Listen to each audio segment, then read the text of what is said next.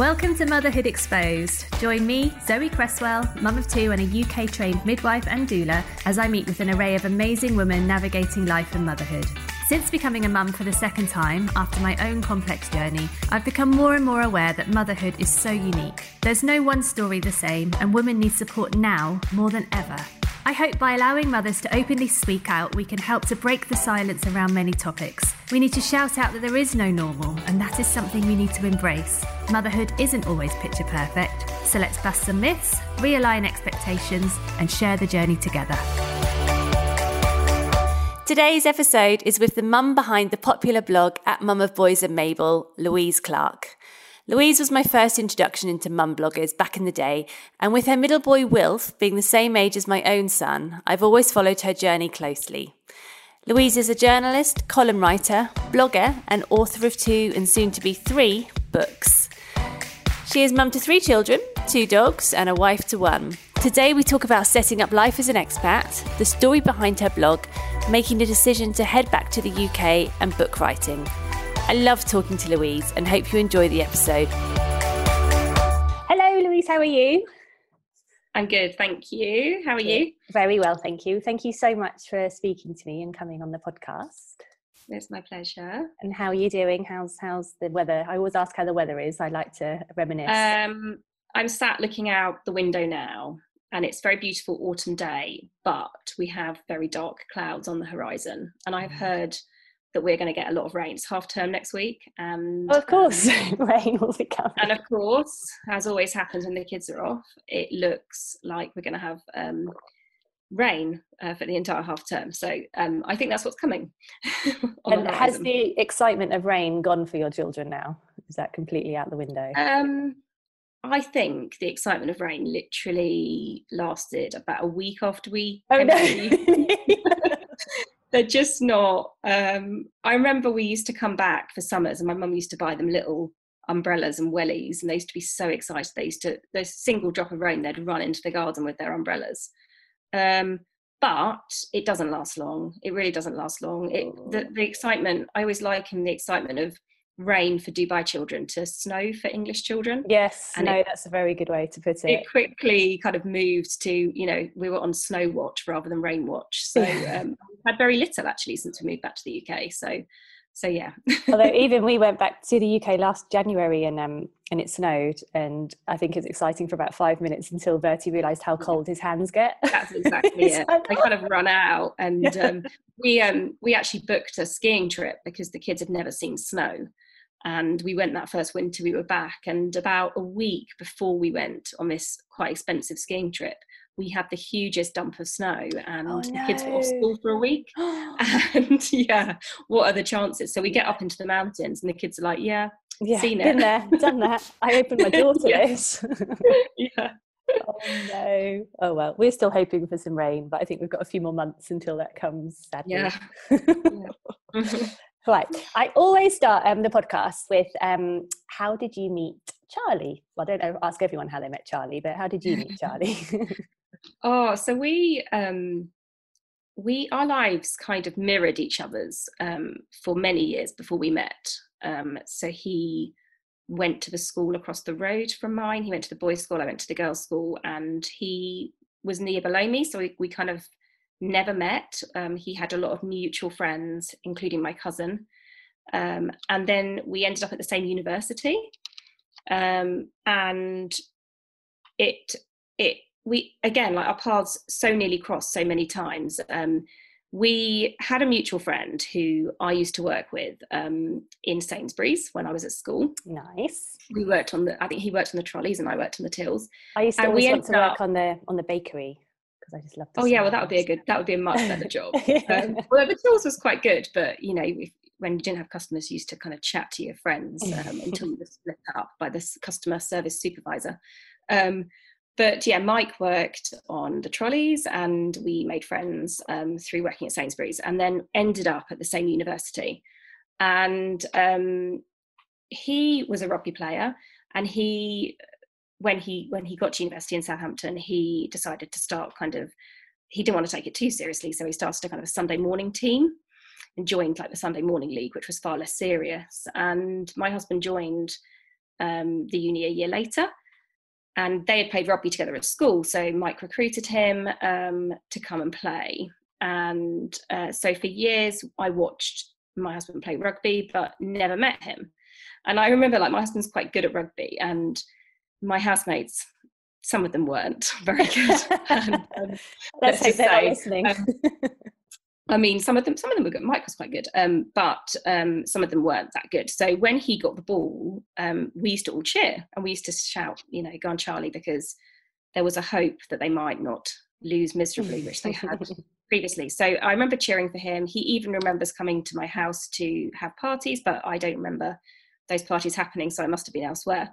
And we never met. So or had too much to drink. I really don't remember those parties happening, but you know, I mean, I was probably I was either drinking heavily or drinking heavily probably at the time.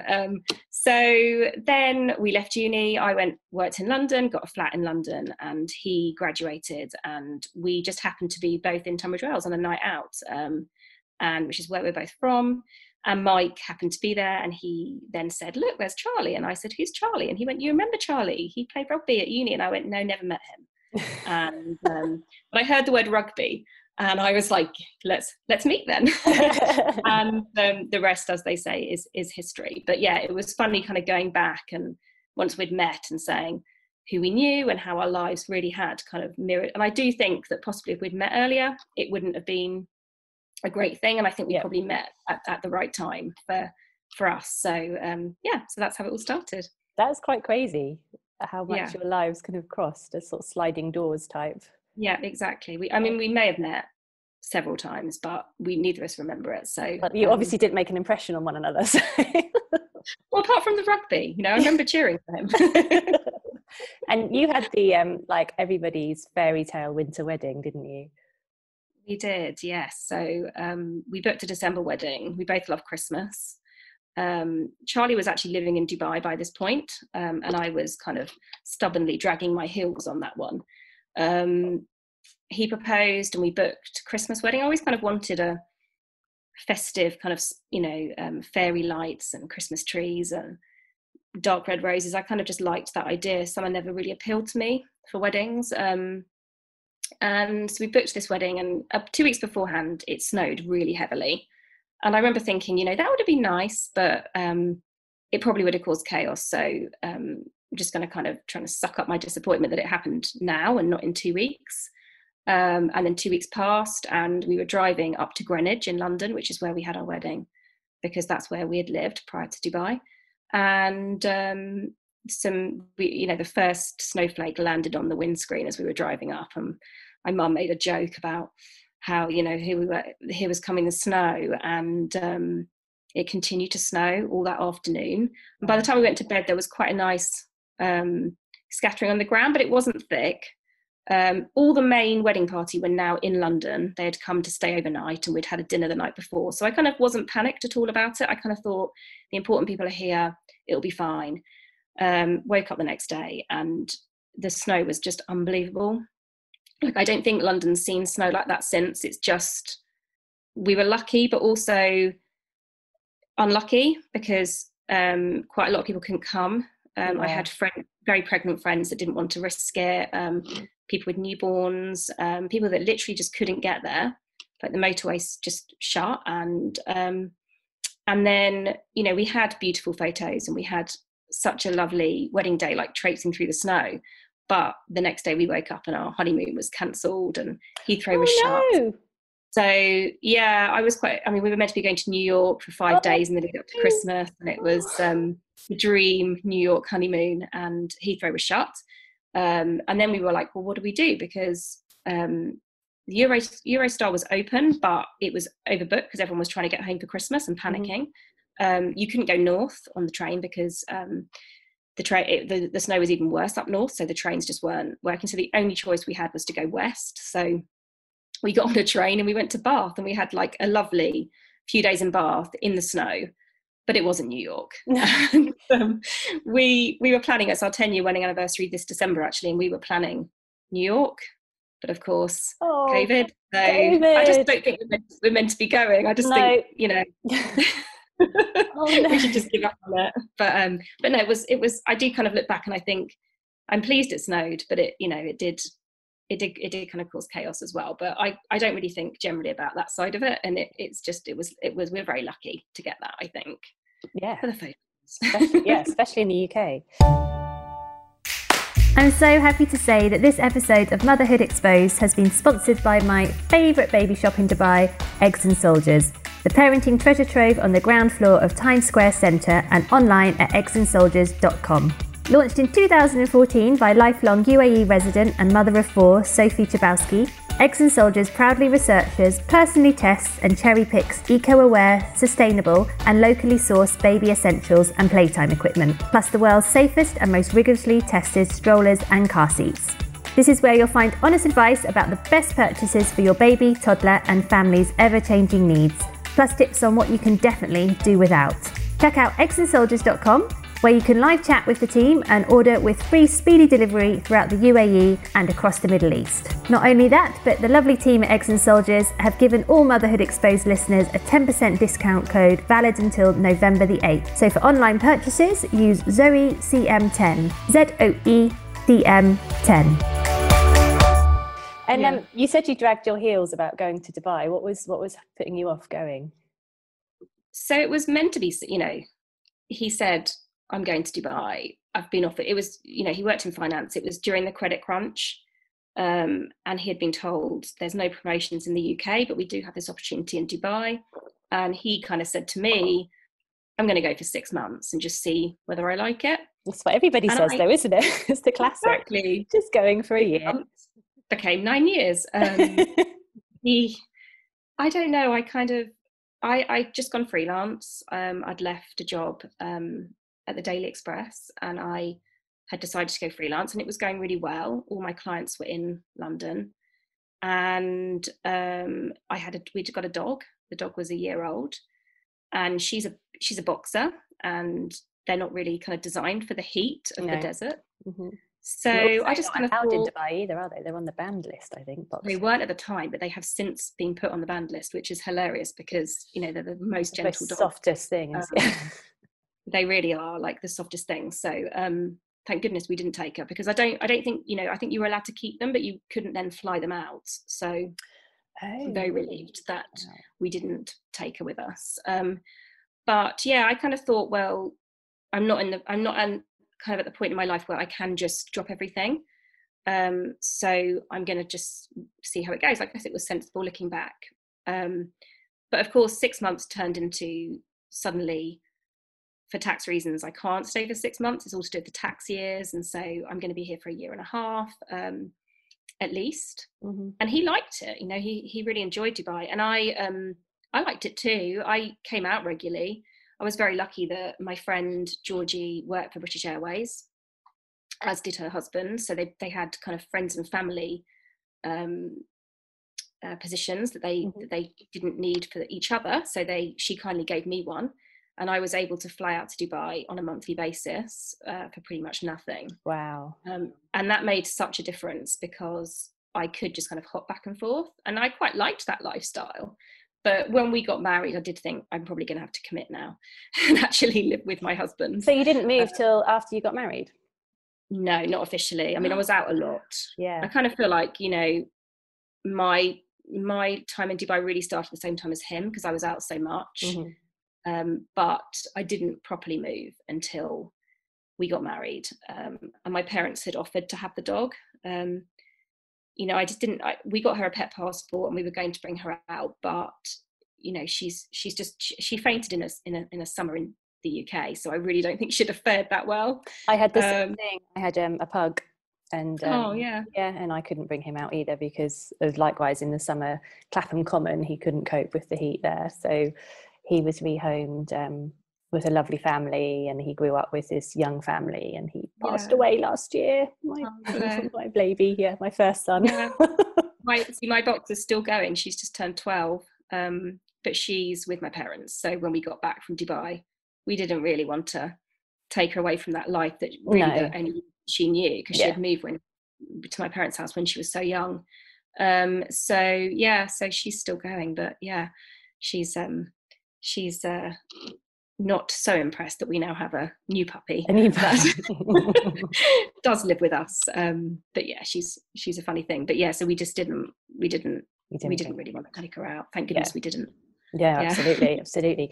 And what about, so Stanley is your first baby. When did he come along?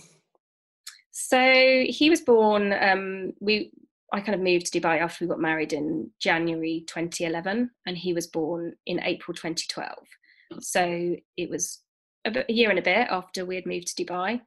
And yeah, I mean, that's, I think, the point that I started to really settle in Dubai. I don't think I really liked it until I was pregnant and I met other pregnant mums, and I kind of found a network for myself. I didn't work, I worked from home, so I didn't have an office to join and to meet people, and I was very lonely, and I just loved London living and was very I had a sign on our wall that said, when you're tired of London, you're tired of life. And I looked at it every morning and I just thought, I need to be back there. I just miss it so much. And then I was pregnant with Stanley, and I met through do you remember the forum Expat Woman? Well, that's where I met my crew as well, my originals. Going to the coffee mornings.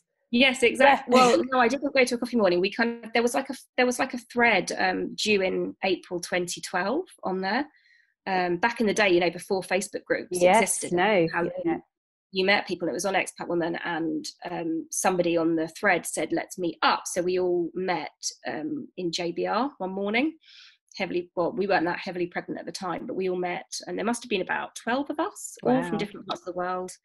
And as time went on, those numbers kind of dwindled, but I'm still in touch with so many of them. That's amazing. Very good friends with I'd say like 6 of them. So yeah, so it's that became my support network as a mum. It's incredible, really, because I think when you're pregnant, and living in a foreign country, you can go one of two ways, where you feel very isolated and alone and pine for home and your home comforts, or do what you did and really kind of that's how you find your roots, by networking and meeting new people. And that's amazing. Yeah, and I think that's when I totally embraced Dubai, and just, I mean, I do think that Dubai is an amazing place to have a young family, and having my first baby made me appreciate that. And the hospital experience was great each time. I felt quite lucky that I got to have the babies in those environments, and those friends that I met when I was pregnant with my first kind of then subsequently had children roughly the same time as me, second, and some of them third as well. So we kind of just had this real, I guess, very similar to, NCT in the UK, but finding them really changed everything. And suddenly I was all like, my husband previously had been very much, let's stay in, I love Dubai, and I'd been like, I don't. And then we kind of swapped, and I was suddenly very much in, I love Dubai and I don't want to ever leave, because this is all I know. And I guess as a mum, the way that very small things, right down from pediatricians to the kids going to school and nursery, if that's all it becomes your normal. And for me, that was the way that motherhood worked, because that's the only way I knew it. And I kind of came back to the UK when Mabel was 9 months old, and somebody said, where's her red book? And I was like, what is a red book? I can give you like all of her injection records for each, for the hospitals that she was born. They give you a book when they're born, and that's what you use as your gospel. But I have no idea what this red book is. And everyone kind of looked at me and they were like, and do you pay for your dental treatment? And I was like, of course I pay for my dental treatment. Like, what are you talking about? And they're like, but you're entitled to free. And I was like, what? Like, it was all like so baffling to try and relearn a whole system.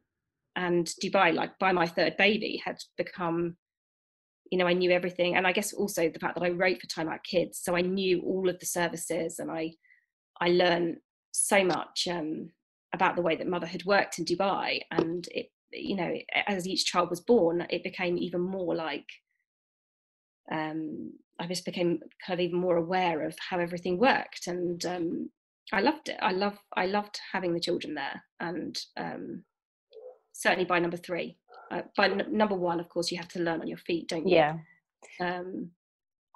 How were their pregnancies and births? I was very lucky with the pregnancies and I guess the births. I never really had any problems. They just don't like coming out. That's the problem with my babies. So the first time I went overdue, and I was with American Hospital the first time, Mm-hmm. and I went to see my obstetrician, and she said, "Okay, so when do you want to book in to be induced?" And it was literally the day that I was due, and I didn't really understand that you should wait because no one had ever said that to me. They just, you kind of take what your obstetrician says as gospel. So I just said, "Oh, I don't know, like, when should I get booked in?" And she said, "Well, I can do tomorrow." And I went, Wow. "Okay, yeah, okay, great." And we did. And luckily we had, it was no complications and it was all fine. But by the second baby, I was like, no, I'd learnt, and I think after you have your first baby, you try and throw yourself into learning more about how it all works. And I think with my first, I possibly didn't do that much research because I think it scared me a bit to read up on birth. By the second one, it didn't scare me anymore. So I kind of learned that lots of people would rather just go naturally and wait. So I thought, I want to try this natural thing. I've done the induction, and I waited. And of course, he didn't want to come. So he was induced a bit later, I think, possibly like a week and a bit after he was due. And I had this was at City Hospital this time. I've done the rounds of Dubai hospitals. And we've had a few more being built since you've left, don't worry. Yeah, I know, everyone keeps telling me. I feel like I'm losing my touch with knowing. Yeah. But yeah, so he was born, it was again, like much quicker than the first time and complication free, and it was fine, and I actually preferred it. That time was the baby wasn't really taken away from me, whereas in American he was. Really? And then Mabel was born in Al Zahra, and I went. So you did do the rounds. I really did, yeah. But only because my obstetrician kept changing his mind on where he wanted to, practice. And she, I really was determined with Mabel that I really wanted to do, this is my last baby. I wanted to do it naturally. And I waited, but she really just wasn't coming. And that was, I don't think I went as far as 2 weeks, but I was nearly there by the time that she came. There was just no signs at all. Just didn't have any signs that it was going to happen naturally. She was so cozy. They just don't like coming out. I sometimes wonder, there's this theory that, we all have different gestation times, and mine would just go on like 10 months if. No, it's very true. And there's, I think it's France. They don't give a date. They give like a month. Or like within like a month range of your baby will come within this time at some point, and it's kind of takes the pressure off as well, knowing you've got this one date to go to sort of move towards. And I feel like I think you do learn after your first baby that that isn't the date, but I think with your first you're very fixated on that date, and absolutely you literally count down to it, don't you? And I'd circled it on the calendar, and then you get past it and you're like, hang on, nothing's happened. And psychologically you're so ready for that baby by that point, and you're kind of done with it. And so when your doctor turns around and says, do you want to be induced tomorrow, and you don't know any differently, you do agree. Absolutely. I understand.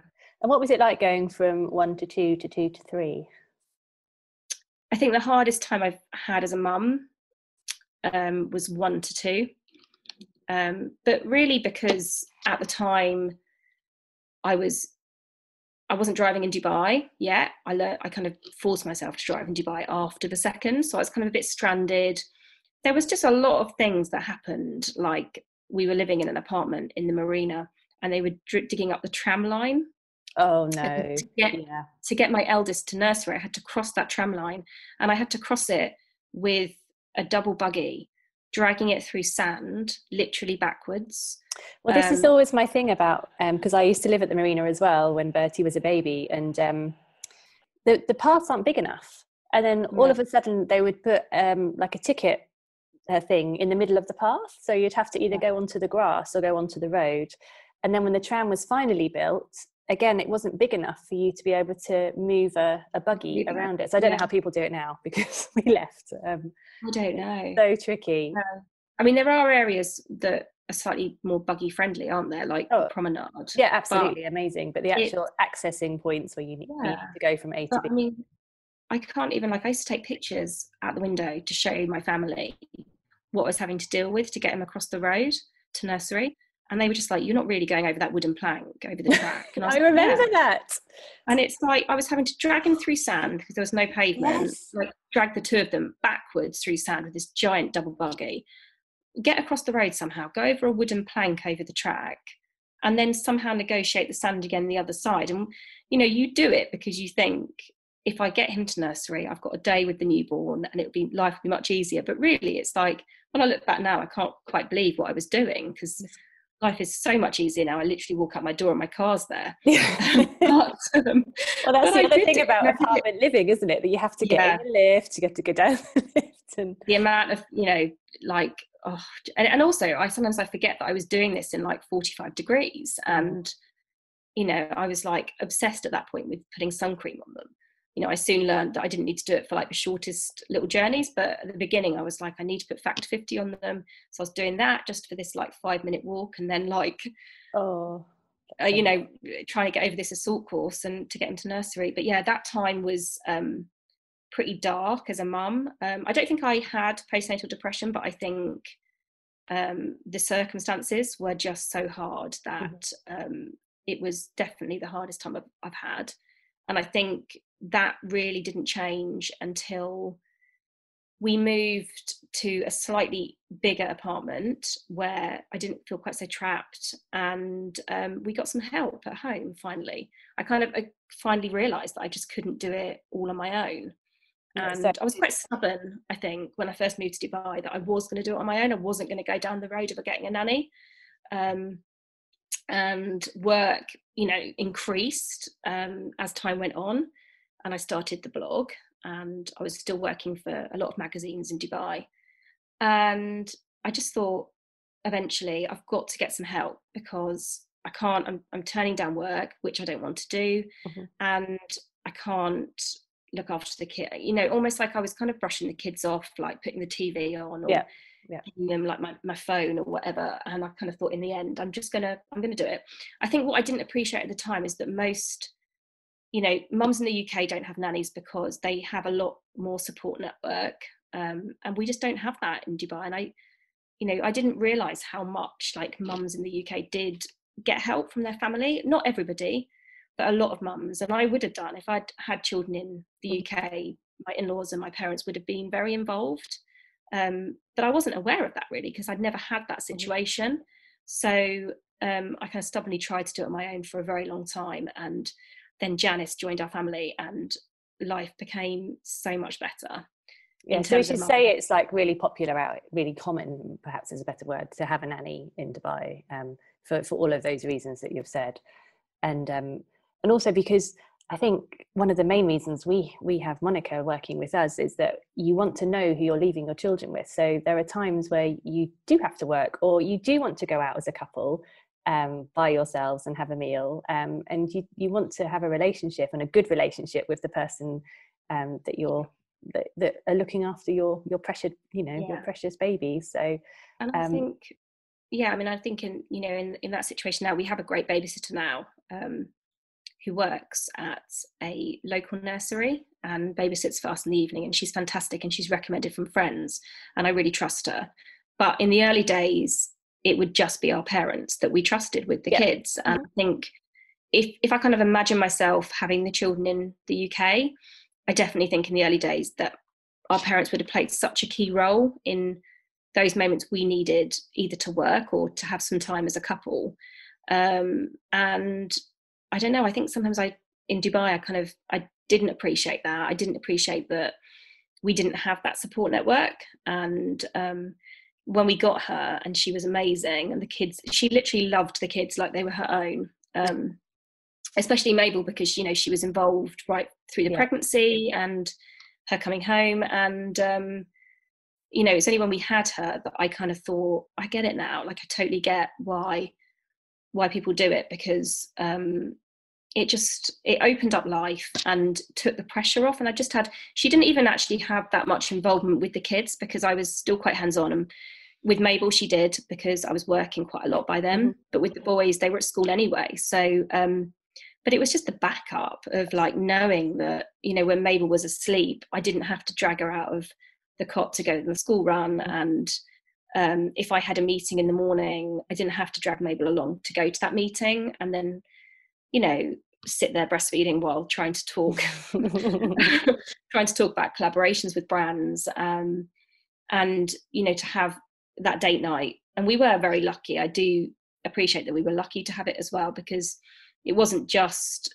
the kind of emotional backup and support, but we did have a nice life with being able to go for dinner in the evening, or my husband and I quite often used to go for swims in the evening in our community pool. Oh, that's nice. Janice would just open her door and make sure she was there, you know, could hear if the kids woke up, and we would just go out and swim, and so we exercised, and it did make life easier. And I think at times I felt quite guilty that I had that, because it isn't what my friends had in the UK.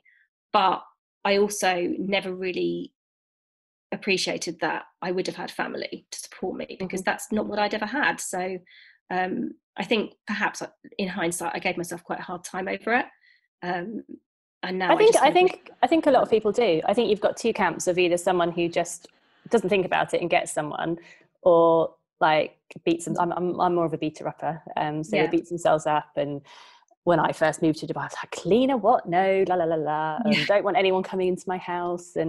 But it's nigh on impossible to live, to exist, to work, to do anything if you haven't got some form of support. I think it's the other thing that I think possibly, like, I want to kind of point out to people who don't understand the maid culture in Dubai, is that it's actually illegal to have part-time people.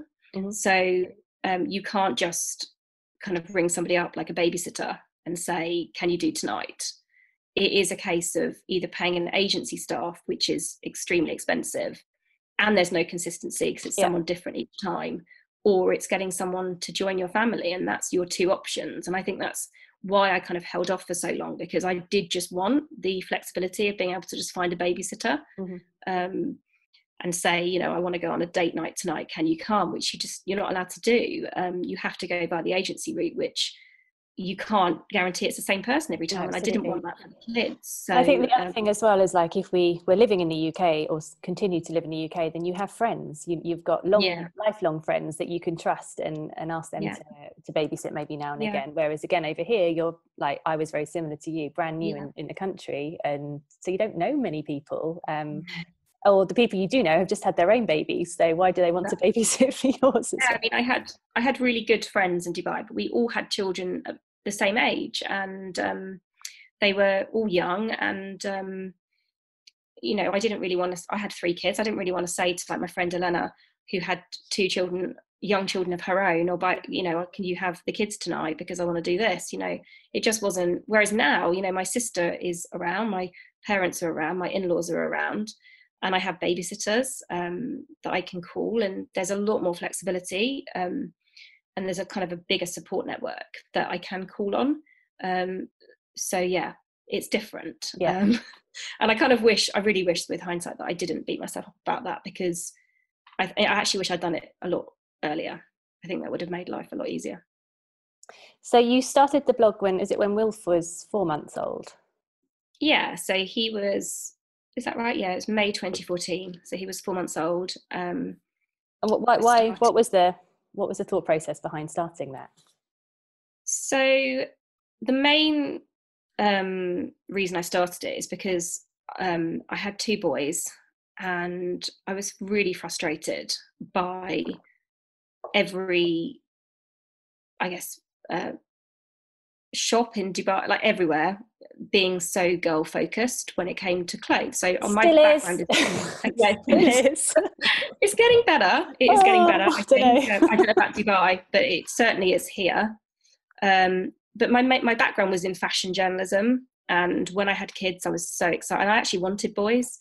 I was so excited to dress them. That was like, I wanted to go and shop when I was pregnant, and I was so frustrated, you know, walking into H&M and seeing this wall of gorgeous, like, ditzy floral prints for girls and beautiful colours, and going to the boys section and seeing a tractor, like smacked on a t-shirt, or a really nice plain blue navy polo shirt and then like number 6 like stamped on the arm, and like I just found it so uninspiring and so boring that I started to buy their clothes from America and get them sent over, and also stores in the UK. And I kind of was on Instagram at this point, and I kind of said, would people be interested if I started a blog of all the things that I found for them? And everyone was like, yes, please, you know, we struggle with our boys as well. So I started it kind of, I guess the main motivation was for kind of fashion buys for boys. And then because I was writing for Time Out Kids at the time, I was doing this kind of diary on the back. I don't know if they do it anymore, but it was like a diary of a real mum at the back. And it was doing really well. Like people were saying to me, I buy Time Out Kids for your column and I love it. And it was quite funny.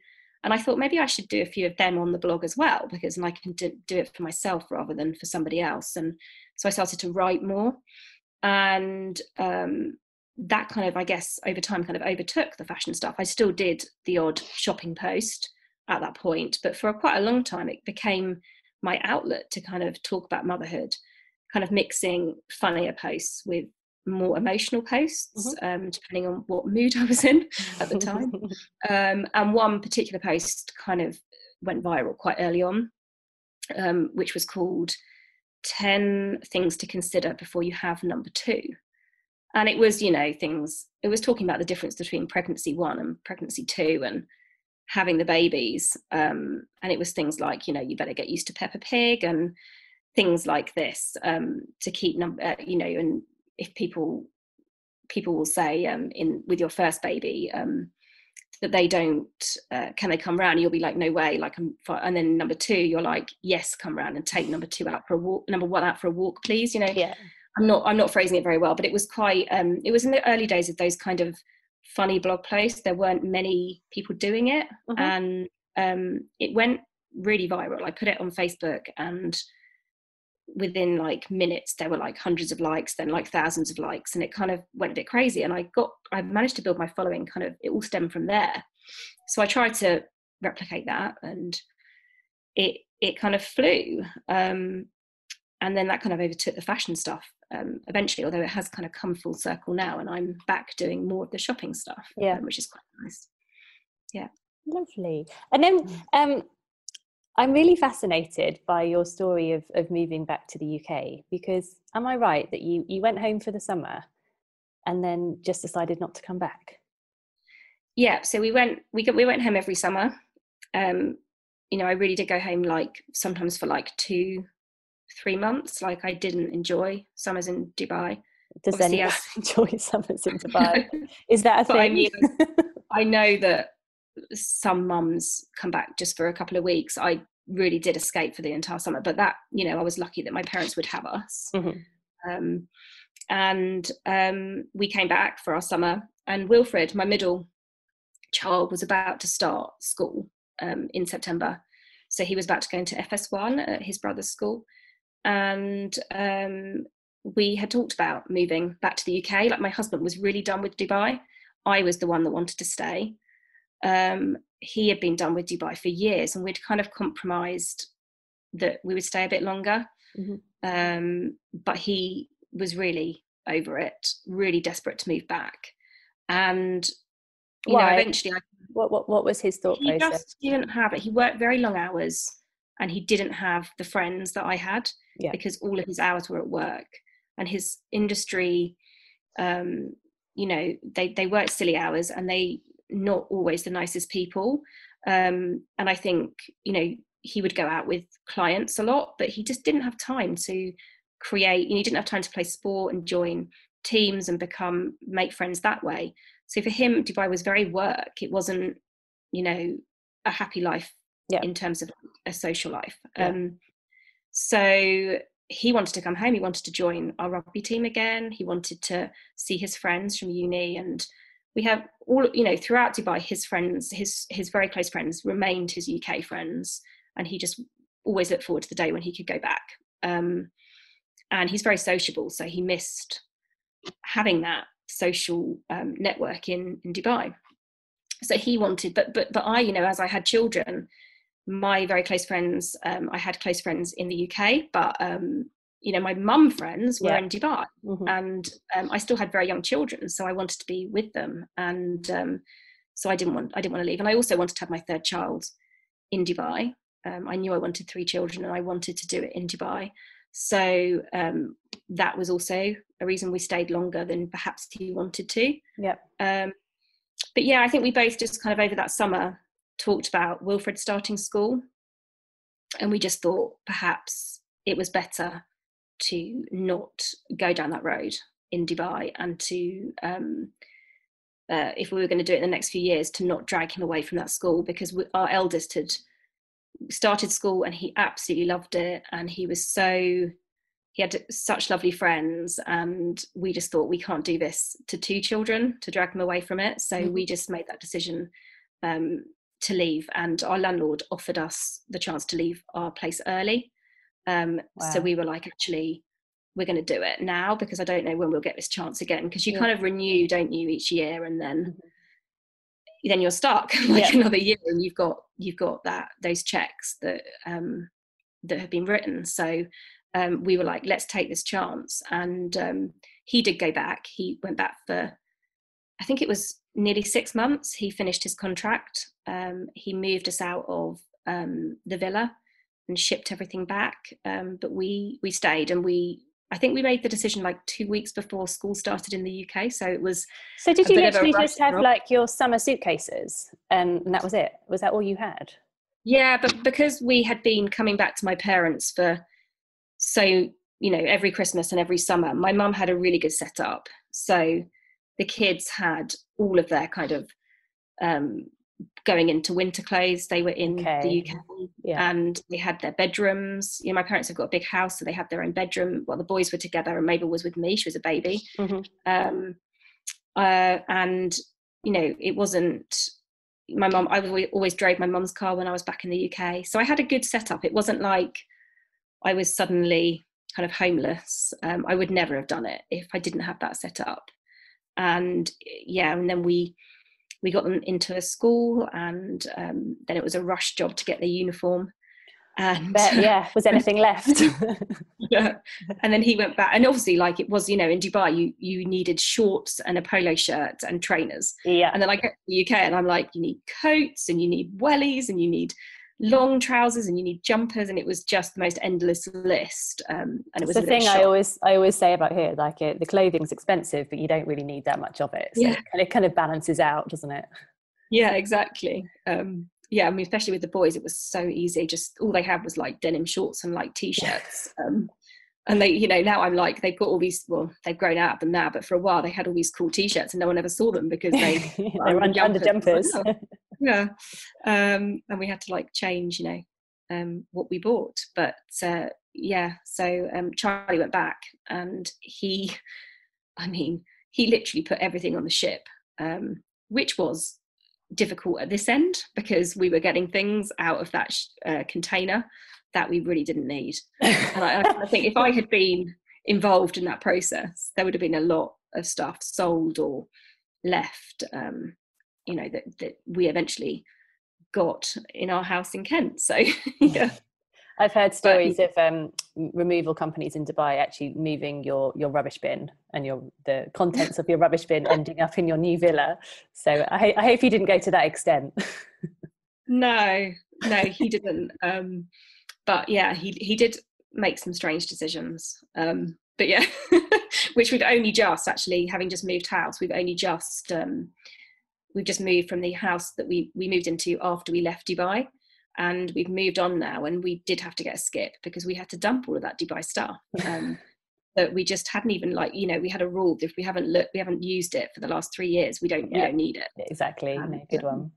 And we had filled a shed in that garden with stuff that had come back from Dubai that we didn't need, but then got slung in that skip. So yeah, we only just kind of shrugged those things in the last few weeks. But he did a good job, really. You know, with the help of my nanny, who stayed on for a few months to help us tidy up, and she was amazing. she would send me photos. She would line things up and send me photos to the UK. And she would be like, what do you want to keep out of this picture? And then I would like literally draw on the photo. Nice, I love it. Crosses. I mean, without her, it really would have been another story completely. So yeah, she was great as well. Honestly, I admire you. The thought of asking my husband to pack up the house fills me with chills. And how did the boys take it? Because obviously they thought they were going back for the summer, and then they were coming back to Dubai. How did that conversation go? We were dreading telling them, because the eldest did just love his school and his friends so much, and we basically told them on the way to go and look at their new school. Oh wow! Which was only like a few days after we had made the decision. And he went. They both went. I mean, Mabel was a baby, so she wasn't involved in this. She was there, but she was a baby. And they both went, "Yay!" And then they went, "Hang on." And Sandy went, "What about my friends?" And that's when like my heart broke, and I was like, "Oh God!" I thought, for a second, I thought this was going so well. And for a few days, he asked a lot about his friends and his school and his nanny. He was sad about that. And then he started school, and about a week in, we had like a parents' evening that we went to. And the TA of his class came out to me in the corridor, and she said, "You wouldn't have any idea that he was new. Like, he's thrown himself into it. He's made such good friends, and he's really happy." And I would say that since that day, which was like a week after he started, he's probably mentioned Dubai once a month, if that. It will come up in conversation. And actually, funnily enough, this week we had a chat about it in the car. It often comes up at strange times, and he said to me, "I'm really pleased we came back, because I would be really sad if we weren't with Nana and Grandad now, and Granny and Grandad." So yeah, this is when I get really emotional. Yeah. So how he was 5? What, 6? So he was, when we moved back, he was, I can't even, so he's 8 now, so he was 5, yeah. 5, wow. And Wilfred was 3, and Mabel was 9 months. Oh gosh. And does Wilfred remember Dubai? Wilfred's got the most incredible memory. Yeah, he remembers so much about Dubai. He remembers small details that I don't even remember. But I think that's partly due to his character. He kind of notices things. Wilfred, he's quite quiet, but he takes everything in. Mm-hmm. And he remembers. But then, I wonder sometimes with children of this generation how much they remember and how much photos trigger. Yeah, I 100% agree with you. Yeah. And we, I did a lot of videos when we lived in Dubai. I did a lot of vlogging. Yeah. And we don't watch them very regularly, but occasionally I'll put them on. And I think, different to when we were children, we didn't have those videos to keep the memories alive. I don't think he's remembering through the videos, but I think the videos possibly are keeping the memories alive for him in a way that perhaps it wouldn't have if he wasn't watching them. And we have a lot of pictures up of Dubai in our house, which he remembers. I think Stanley as well. They're very close, the boys. And I think they talked quite a lot about it together initially. And I think his memories often are quite interlaced with what Stanley remembers as well. Yeah. So yeah, I mean, I'd like to bring them back. We made a decision not to bring them back too early. We really wanted them to settle in the UK. But I would like to bring them back, possibly like at the 5-year point, and see what they remember. Well, you might not remember, because it's probably changed so much in 5 years. Is the thing, yeah. And I've had friends tell me that they've been back for holidays and found things quite strange, because it's a very different place when you live there to coming back and kind of being out of that expat loop.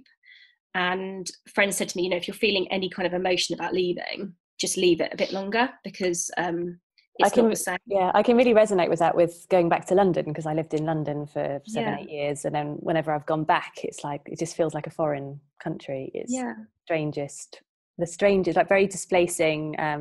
Even going back to my own flat that I still own, it doesn't feel like it belongs to me. You feel kind of out the loop, don't you? Very much so. It's a strange feeling. And you kind of feel like, when we lived in Dubai, we often used to talk about how we've got 2 homes, and it's true. Like, I do still feel like I had this, 3 years later, I don't feel like Dubai's my home at all. I feel like I'm very settled here. but I do feel like that will always be a special place to me, and those memories will be especially because the kids were born there, I think. Yeah, and, of course. but I do feel like, you know, I felt perhaps like for a long time I would feel like I was a bit displaced and that I had two homes. I don't feel like that. I do feel like it's special, but I don't feel like I have two homes, and I don't feel torn in the way that I thought I would. And that, you know, I read a lot about, I think initially you do. I think perhaps for the first year you feel like you don't have almost the same identity because you were an expat and that was your identity. And when you came back for summers, you were the expat that had come back from Dubai. And I think for the first year, it's quite difficult to find your identity again. But I think going into year 2, year 3, I do feel very much like this is my home. And that I had this amazing experience in the desert, and I'm really pleased we did it. I'm really thankful that we took the chance to do it, especially when we did it, because I think it would be much harder to move later on when your children are older. But I don't kind of miss it in the way that I thought I would, if that makes any kind of sense. No, absolutely it does. Do you still keep in touch with Janice? No, we did initially. So we were very lucky with Janice because her sister worked for a very close friend of mine. And when we left, I was so worried about her. She was really heartbroken. And my friend Katie took Janice in for a while. And so she could just be with her sister, and then found her a job in the same community so that the two sisters could work in the same community and be together. And so we were just so lucky. And then Katie would give me reports about how she was. And I would send pictures of the kids to Janice, but I didn't want to upset her, so I wouldn't do it too regularly. And she would write back, you know, for the first probably 6 months, she'd write back, "Madame, you know, I'm so sad, I miss the kids," and it would just kind of break my heart. And then 6 months later, the lady that she had gone to work for had a baby because she was pregnant when she had gone to work for her.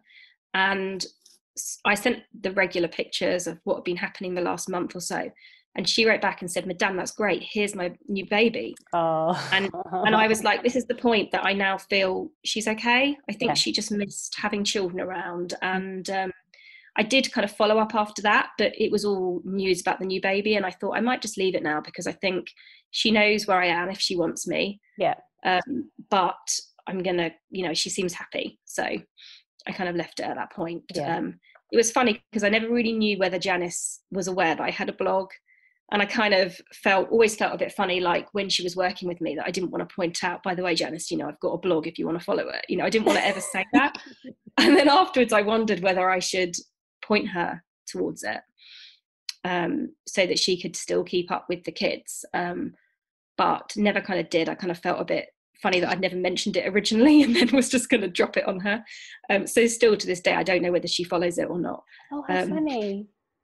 Oh, that's really... Yeah, that's tricky, isn't it? I suppose it's almost like a conversation you never have. "Oh, by the way, this is what I do." It's just like, exactly. I've got to go to work now, or can you watch the kids while I work these hours? And I think, you know, with possibly with like blogging, it's kind of a complex thing to explain. Whereas just saying I'm a journalist, which I was as well, was just kind of easier. So I never really kind of went into the blog. And she, you know, she started working for us quite shortly after the blog started, so it was still early days. It wasn't really my job, it was more of a hobby. So so she may follow me. Maybe. Hi Janice. Hi Janice. So Louise, you have you've written 2 books now.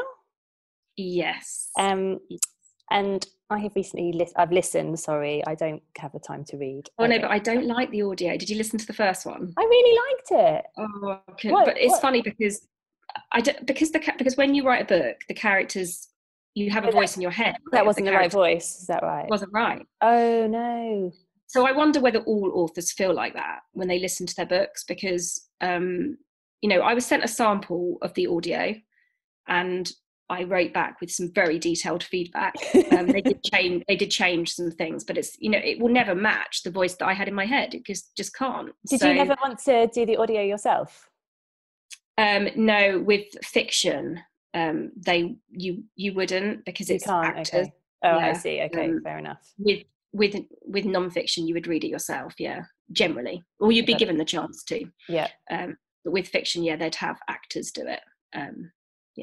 Oh, I understand. Well, as a person who didn't write the book, it came across really well. I think it worked.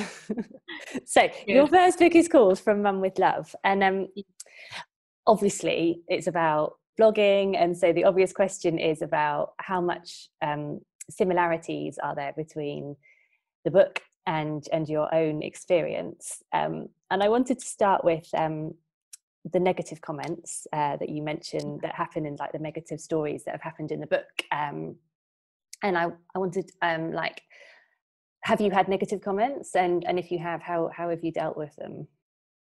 Oh yeah. Oh yeah. I think I've been quite lucky as kind of bloggers or influencers go. I haven't had a huge amount of criticism. My followers seem to, the bulk of them have seemed to have followed me since the early days, and kind of their families have grown with mine, and they're kind, and they're really kind, lovely people. And I think because my following grew on Facebook, I think that had a big impact, because on Facebook you're not anonymous. You are you, and your picture's there, and your family and friends can see if you comment. Whereas Instagram, I think people that grew on Instagram, it's so easy to set up anonymous accounts, to send private messages. So I'll start by saying that I really have been lucky, and I love my followers, and they are so supportive, and they're just, certain people that have been following me since the early days, and I recognise their name, and they're just nice people. But of course, living your life kind of in the public eye, to some extent, you do also get criticism, and that's okay. Like, not everyone's going to agree with me, and certainly when you write on very controversial subjects, such as like breastfeeding, or I did a review of a baby sleep consultant, and there are so many different views in what should be done and what shouldn't be done. So of course, on subjects like that, you expect, I try and not make it too controversial. I try and always say, obviously not everyone will agree with this, or I try not to be too controversial. That's just generally what I've done since the beginning. But it's not things like that really bother me. It's the more in the early days, it really upset me if you got a message or a comment that was just quite personal or nasty. But now, and Wolf's 6, so it's been going for 6 years, I really do just try and think it's more a reflection on their day and the way they're feeling. Absolutely. Than me. So I can genuinely say that it's very rare that it affects me now. I would say, get probably 2 or 3 messages a week or comments that aren't that nice, that don't agree with me, or literally, like yesterday I probably had like 3, but it's very, like, as I said, like, I honestly will read them and I don't feel anything. Like, I don't feel, occasionally I'll bite back if it's something that I feel quite strongly about, but generally I do just ignore them. And I do really, I've just become more and more aware as time's gone on that person is having a really bad day. And I think at the moment in 2020, there's a lot of people struggling. And I think in the UK, I'm lucky at the moment, touch wood, that in my area there isn't many cases, and I've got more freedom than some people. So I get quite a lot of messages. For example, at the moment, if I say my friend came over for coffee, I will get a message saying, well, you're just lucky that your friend can come for coffee, and it gets quite nasty. And I just think, I know that person's having a really bad time. I could put myself in their shoes and I would be struggling too.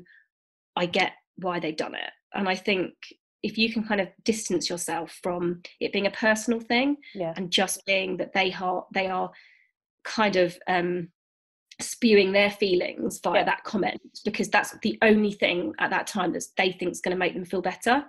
And it's released, like, I just have developed a thick skin in that respect. And I, that it's very rare that it will affect me, and it's going to be way more personal if it's going to affect me than just being told you're not being sensitive to the fact that I can't have coffee with my friend. because I think, you know, if you were in my boots, you would be having coffee with your friends. Of course, yeah. So I just think I do get them. To go back to your question, I do get them, and regularly, but I'm generally lucky, and I try to remember that it's just more about them than me. I know recently you got told off for doing funny COVID comments, Yeah. but you made my day, because then you had like an influx of them, and I did. we can't post them out here, they're illegal out here. So yeah, you're not allowed to post anything funny about COVID. So really? I had a great dog walk, scrolling through yours and chuckling away. Yeah. Again, like, I get that some people don't find COVID funny. I don't find COVID funny, but I do think you have to have a laugh as well. I really do think that you have to see, and I'm very much like, you know, I have had, you know, certain things happen in my life that have been really horrendous, and even then I've been able to laugh, because I just think that if you can't laugh, then that's when things get really dark. Yeah.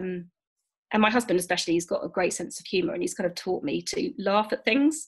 And you know, even if we have a row, it will get broken up with a joke, and that's just the way we are. And is that really frustrating? Like, don't make me laugh, I'm cross with you. Yeah, I think in the early days, because I was quite argumentative, and I did, you know, wanted him to argue back, and he would just make a joke and be like, argue with me. But now, you know, obviously I'm very, very pleased I married someone that can make me laugh, because I think absolutely, yeah. It's essential.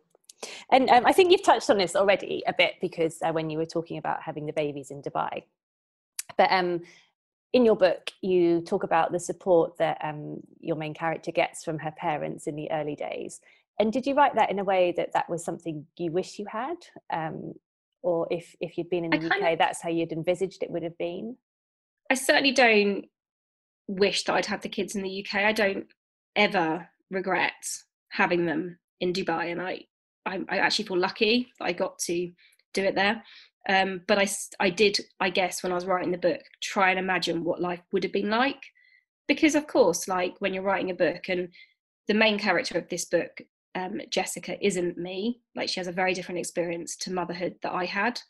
But in order to write a character that people emphasize with and grow to love, you really have to make them real. Mm-hmm. And the only way that you can do that when writing a character is to put yourself in their shoes. So, of course, like when I was writing about her having her first baby, I did think, what would my parents have done? And her parents are very different to my parents. The characters aren't my parents, but, you know, most parents, I guess, if they live down the road, and Jessica lives down the road from her parents, they would have been there in the early days of that baby being born. And so, yeah, in some respects, yeah, of course, I put myself in her shoes. I put myself in the shoes of every character that I write to try and make them real. But they aren't, yeah, but they aren't. She is not me, and her parents are not my parents, but yeah. Okay. I hope that does make sense. Yeah, no, it does, absolutely. And then I wanted to ask about Michael, the character Michael, and I wondered if he was based on your experience losing your brother. Yeah, I mean, for me, like, again, writing a book, you write about what you know. So for me, motherhood was a huge topic that I could write about with real feeling. And also losing somebody, like I have an inside experience of what it's like to lose somebody in your immediate family and the feelings that then follow. I didn't really want it to happen to Jess. I didn't want it to be so intrinsic to the story because obviously that would change everything. Yeah. But I wanted it to be in there because it's life, and it's something that I can talk about with real, like, I guess, honesty. And and also, like, I think when somebody dies in your immediate family, you suddenly become aware that it's happened to so many people. We always, you know, used to joke that we were part of a club that we never wanted to be in, because as soon as it happened, people were messaging me like, and this is way before the days of kind of, you know, social media and blogs, but, you know, family and friends saying, well, you're in the club now, you know, and you realize that, you know, even when talking to people every day, that so many people have lost a parent or a sibling or an aunt or an uncle they were very close to, or a grandparent that they were extremely close to, and it's part of life. And I guess I didn't want this book to all be this rosy world where nothing goes wrong. And I think, hopefully I tried to make it quite real and hopefully did it justice. But yeah, so yes, in some respects, yes. I think it just emphasizes the importance of just talking about things, because at the moment, obviously, it's Baby Loss Awareness Week. So there's lots of people talking about baby loss, and the amount of messages that are coming through is insane, from people who you would have no clue that this had happened to them. So I guess talking is good. And it came across incredible. I was in floods trying to run. I was listening to you, I was running, and I was like, crying, I can't run. So I think, yes, you did do it justice. Oh, good. I'm pleased to hear that. But it's obviously, it's a very sensitive subject, and it's also something that I think if you perhaps haven't been through it, it might be slightly harder to write, because I don't know, maybe not, but it's obviously what happened to Michael isn't what happened to me. No. But it's those feelings that people, and certainly Jess's sister, would have been feeling when that happened. So yeah. Thank you. And so you've done 2 books. What's any more plans for more books to come? Oh, yes. Well, now you mention it. I'm sure there was some enthusiasm behind that somewhere. I just feel a bit. So book number 3 was actually due by the summer, but then COVID happened and I had my kids at home. So the deadline was stretched to October, with the hope they might go back, by half term, and they didn't. So it's now been pushed to the end of the year. And it, to be honest, like, it's on a whether it's even going to happen by then. I am writing, but it's getting harder and harder to write. But I think when I came back to the UK, I really focused on writing, because I didn't suddenly have this kind of almost like a business that I'd built around my blog in Dubai, and I suddenly didn't have that. So I had time to write, whereas now I have kind of formed a business around my blog here, and it's harder to dedicate time to actually writing. And I also write much better when I'm shut away in silence, and I have my husband here who is now working from home again, and it's nice. I love him being here, like, don't get me wrong, I really do love him being here, and it's made life a lot easier with the kids and the juggle of working with kids. But it doesn't lend itself well to novel writing, because I almost need like 4-hour, 6-hour blocks to just write, to get it done. So I am in, like, I've got 80,000 words to write, and I've written 15,000. So I very much started. I'm on chapter 8, I think. It's a completely different story this time. It's not a follow-on. Does it feature a global pandemic?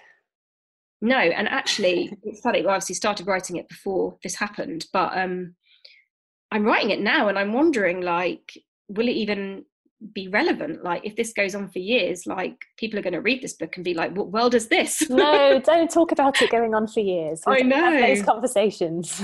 I know, but like, there are scenes where there's lots of people, and I'm like, no. Hang on a minute. So, I don't know what the publishers will decide to do, actually. I don't know whether they'll decide to, like, wait, or whether they'll put it out. But yeah, no, it's definitely not related to 2020, although I imagine there are quite a lot of books in the making that will be now. I'm sure, and films and Hollywood. But none of us will want to watch them or see them, because we'll all be sick of it.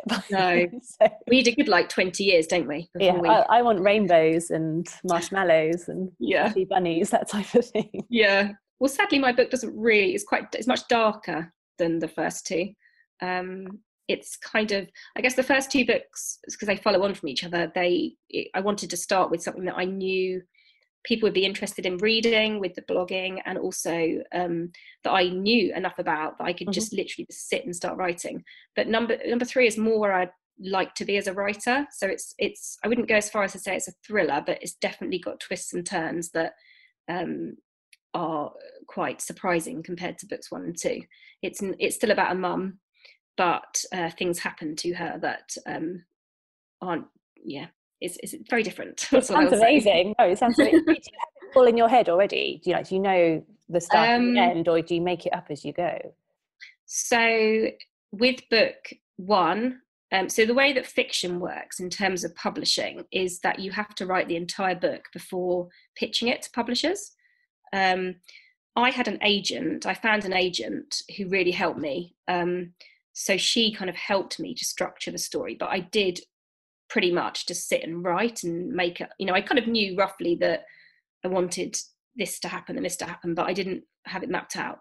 Once you get a publisher involved, of course, they then have a say because it's their business. And so book 2, I did have to completely map out for them and send over for them, my publisher, to kind of approve. I don't know if that's the way it works for all authors or whether it's just the way it works with my publishing house. And then book 3, because it's a completely different story, I had to, pitch it. I had to meet Hannah, my publisher, for dinner and talk about the idea, and then go back to my desk and really tell her, like, almost chapter by chapter, how this book was going to play out. And although that was a bit of a faff at the time, now I keep going back to it, and I have actually changed it. It's not exactly right. I've changed the chapters and what happens and added things, but it is really helpful. And I wonder whether actually I think it's easier as a writer to do that, because they say J.K. Rowling knew how Harry Potter was going to end when she started book 1. And I think that probably was massively helpful, because sometimes it can just go off in strange directions. Mm-hmm. And when it does, and that does still happen even when you map it out, because you kind of go off on one, your agent or your editor at the end will just kind of go, get rid of this, because you realise afterwards that it just kind of doesn't work if you go off on a tangent sometimes. That must be quite heartbreaking though. It's kind of, it's kind of, you literally, like, one chapter that it happened to me in book 2, I literally remembered where I was when I wrote it, and you kind of think of the hours that you put into it, and you think, God, but then you do, at the end, when you've kind of edited it and changed it, you do realise that they're right and that they know what they're talking about, and it's a better book because of it. So the editing process is actually, I find, harder than the writing, because you're going back and having to restructure whole chunks, whereas writing, you can just kind of go with the flow. Yeah, be much more free. Yeah. And what about the blog? What's the future plans for the blog? I feel like it's evolved. I feel not only in terms of me, but in terms of, like, the whole blogging influencing realm has changed in 6 years. People don't really blog anymore. They are more influencers, and it's all social media. I've kind of come full circle in that I'm back to doing what I originally loved doing, which is kind of shopping guides. My job, like my last full-time job, was doing shopping guides for the Daily Express. I've come back to what I originally did. But I guess people that know me from my blog might wonder why I don't write the blogs anymore. I kind of feel like I do, occasionally do posts on Instagram where I do write about motherhood, but it has to be something that happens that makes me want to do that. I can't anymore just sit down and think, what am I going to blog about today? And then, force myself to write one. Whereas I used to do that because it was kind of what the blog was about at that point. Now it has to kind of come to me, and I like doing it by social media. But I do think I have a newsletter now that comes out on a Saturday, and it's a bit of blog and it's a bit of kind of shopping as well. And I kind of feel like that's probably the direction I'm going to go. I still want to share my life, but I do want to kind of go back as well to the shopping, and have to be honest, I'm very grateful I don't live in the UK, because you would have bankrupted me by now. I'm like, I love that. Oh, I want this. I know. People do say this. I do sometimes feel quite guilty that people are spending money on my behalf. But then I do think as well, a lot of, especially at this time of year, in the lead up to Christmas, if I can find you a really good bargain, then I'm hoping that you also save money on that front as well. Oh, no, absolutely. Your bargains are incredible. 100%. No, they're brilliant. And so, you've got great taste as well. So Oh, thank you. Well, I think that's kind of what I guess a lot of mums just don't have perhaps the time to dig around for bargains, and also to kind of work out what is fashionable or stylish. And I kind of try and make my shopping links less about fashion and more about what is kind of stylish for mums, like on the long term. So if you buy a jumper now, you can wear it for the next 5 years kind of thing. So it's less about trends and more about just kind of, you know, longevity, I guess. I just forward everything to my sister. I'm like, you have to buy this and buy this for her and get this. Do you do shop? I mean, I used to do a lot of shop and ship when I lived in Dubai. Do you know, we've only just started, and I think this year, because normally at some point we've got someone coming over, or we've been back, or my husband's been back to do like a Christmas shop. Because obviously the UK is just 100 times better, isn't it? So I think this year we're going to have to shop and ship for Christmas, because I just don't. I'm uninspired by the Dubai shops, basically. I don't know. And you need to be really careful with the weight. Exactly. So this is because it's always a bit of a hidden figure, isn't it? Yeah, I remember my mum once posted me something to my shop and ship address, and I think, you know, I'd asked her for something, and then she had gone to Sainsbury's and bought loads of sweets. Oh no! Found them in the box. Oh my! I can't remember how much I paid, but I think it was like close to £100 to get this box delivered to me, because it was so heavy. Full of Percy Pig. I put in a few extra things. I was like, okay, great, thanks. Oh no! Yeah. Oh, it's all slightly terrifying. We'll see. Yeah. I need to start. It's like mid-October. I have to get going, because I'm starting. I'm starting to get twitchy.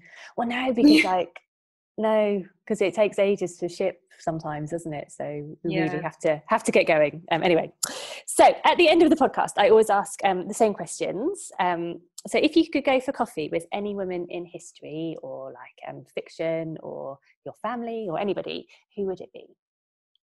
Okay, so I don't want to go for tea. I want to go for wine. Is that okay? Wine, yes, you can have wine. I want to go for wine with Kate Middleton. I'm not like massively interested in celebrity culture, but I really love the royals, and I'm really fascinated by Kate. Catherine, actually. But I would love to know what it's like to live her life, mum of 3 kids, in that spotlight, and you know, what it was like to walk out of that hospital with her hair perfectly styled, looking incredible. Because, you know, like I feel like when I had the children in and I was in hospital, I'd said to my friends in Dubai, you know, I'll stop by, you know, I'll be there for 3 days, come and visit. And then every single time I sent a message to say, actually don't, I'm not feeling up to it. And I just never had a visitor in hospital, because I just wasn't ready for it until I went home. And so when she stepped out of the hospital, you know, I mean, I can't remember, I think it was like the day after, even in some respects, maybe even the same day, I can't remember.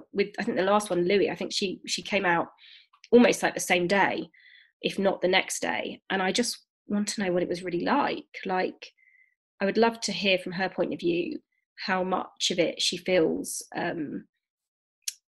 under pressure, I guess. Yeah, how much was her choice to do so. Yeah. And I get the impression that they're quite good fun as well. So I would love to this is why I want wine with her. Maybe she needs wine to loosen her up a little bit. Yeah. Did you hear her on Giovanna's podcast with Happy Mum, Happy Baby? No. Oh, she's on. It was in February, I think. You should look back. Okay. It's good. It's good. She is fun, I think, for sure. And what have you heard yourself saying since becoming a mum that your mum used to say to you? My mum had 3 children too, and she constantly used to go, I can't even hear myself think. I probably say this, I mean, every day, but probably 7 times a day, because the one thing that I think has really surprised me of being a mum, and one thing that I really struggle with still to this day, is the noise. I find silence, I need silence. This is why I struggle with lockdown so much, because I need quiet to feel calm and to feel kind of collected and to gather my thoughts. And they're just so noisy. Like the 3 of them together are so noisy. And my children, everyone says you either have a talker or a walker, and my children talked. They weren't walkers. They talked really early, and they just didn't stop once they'd started. Friends of mine now will give one of my children a lift to a club or pick them up from school, and they will say, "Oh my God, they talk a lot, don't they?" And I was like, "Yes, they do. They never stop. They talk all the time. When they're not talking, they're shouting." There's this constant noise in my house. It's a very noisy house, and I totally understand what my mum meant when she said, "I can't hear myself think," because you'll be having a thought, you'll be thinking, I need to book this, or I need to write this in the calendar so I don't forget it, or I need to remember to put this in their bag for school. And then a child will interrupt you, and that's it, the thought's gone. And you just can't hear yourself think. No. Like, she was totally right, you just can't. And I didn't, as a child, understand what she meant. It was just kind of like, yeah, whatever, mum, yeah, can't hear yourself think. But you can't, as a mum, hear yourself think at times. Does it bother her now? Your mum, when the kids, my mum, does it bother her now, or is she in grandma's age and it doesn't matter? No, not really. She's different as a nana than she was as a mum. She Always. Was she was very strict as a mum. I think this is everybody. She was strict as a mum, as a grandma. Yeah. Have sweets for breakfast, go nuts. Exactly. Like, we were allowed sweets once a week. We had sweetie day on a Friday, and we were allowed, I don't know, like 10p to spend at the stop on the way home from school, and you'd get 10 little sweets for 10p. So that was it for the week. No, nothing else. My children go to her house now, and she likes cooking cakes. And your mum is, honestly, she's my hero, because she's like amazing at making cake. Absolutely. I dabble in a bit of cake making, and your mum is something else. She's amazing. Yeah, she's very talented in the old cake making. So the kids have totally cottoned on to this, and they know that whenever they go, all they have to do is go, baking, and then she, of course, and she jumps up, puts the pinnies on. But the latest thing, of course, is that they decorate them with sweets. So they'll go, Nana, can we decorate them with sweets today? And she'll go, oh, okay, yes, lovely. So out they come, all these like sweets, and they'll be like putting a bit of icing in their mouth as they're going, and then they'll be like, and then, now can we open these sweets, and then I'll just eat one while I'm going, and then one on the cake, 10 in the mouth. And then she's great, because what she'll do is she'll send the kids back with the cake, so then we've got the cake in the house. So she like makes the cake, and then she gets it out of her house. She's like, no, I don't want that in the house. Like, take that home, kids. And then so this means that we constantly have cakes on the go in my house that Nana's made, which is great, but not so good for the waistline. And not so good when your children are very sensitive to sugar and make more noise when they've eaten it, which she knows. So yeah, it does make me laugh, because she was very strict about sugar when we were younger. Now I don't think it matters, does it? When you become a grandma, all rules go out the window. No, when you can hand them back. Yeah, this is it, absolutely. And since becoming a mum, what's your best life hack? And I'm looking forward to this, because I feel like you're an don't look forward to it too much. I don't necessarily really believe in hacks or tips or advice or anything, because I just think the way that I mother is that I totally wing it every single day. And I think when I had my first baby, I really thought there was a manual or a guide out there that I was missing on how to bring up children. And certain things I felt quite proud of myself, I totally nailed. Potty training was quite easy, and certain things I completely had no idea on, or it went well the first time, and then the second child came along and I realized that I hadn't nailed it at all. It was just that I was lucky the first time, and the child suited that technique of parenting, whereas the second one totally didn't. My first child was actually quite an easy child. He was never really had tantrums, and he was quite excited about like learning was his thing. He loved watching like DVDs of like the alphabet and stuff, and I kind of thought, oh, this is amazing, I'm raising a genius, this is great. And then his brother came along, and oh my goodness, he was the polar opposite in every way, and has stayed the polar opposite of his brother in terms of like right down to like one of them had curly hair, one of them had straight hair, one of them was blonde, one of them was dark. They were complete opposites, and have stayed that way. And everything that I thought I'd learned with child one went completely to pot with child 2. And then, of course, child 3, who was kind of a blend of the two of them. So certain things worked for her that had worked for 1 but hadn't worked for 2, and vice versa. So I don't really have any hacks to offer, because I just think that for each of mine, different things worked. Yeah, I think that is a hack. We're winging it. I think you should get a t-shirt made, actually. Yeah, absolutely. Well, Selfish Mother didn't she? She had. She did, didn't she? And I possibly even owned it, although I don't know where that's gone. But yeah, I just think trust your intuition. I think that's the main thing that I could take from motherhood. Like, I just think we usually do know best when it comes to our own children, and yeah, possibly don't brag about your conquest with number 1, because it may come back to bite you in the bum. Well, I think don't brag about anything, because it's going to come back to bite you. Yeah, like, you know, when you see new mums on Facebook saying, my child slept through the night, everything's great, and you're like, wait till tomorrow. Because it just, you know, it just doesn't pay to ever. And also, even when you crack like sleeping through the night or potty training, even like 3 or 4 years later, a time will come where they go through a phase and it all goes wrong again. And you know, I'm still learning. My eldest is only 8, and often I'll write something funny on social media about, you know, how something's happened, and mum will write, wait till they're 20 or wait till they're 40. And you think, you know, it never can't stops, really win. You know. No. I think that's the thing about motherhood, isn't it? Or having a child, is everything is a stage, and you've just got to. I think that's the thing I play and repeat. Everything's just a stage, and nothing will last, and everything evolves. Just ride it, like, you know, good. There'll be good times, and just enjoy it, and don't worry about it all going wrong, because it might not, or it might, or and yeah, just like enjoy the moments of calm. And celebrate when things go well, because it's kind of worth it, because yeah, it's hard and it's worth, you know. So don't, you know, when I say the new mom who wrote about her child sleeping through the night, yeah, still enjoy it, because it happened, but don't get too used to it. Don't get used to it, yeah.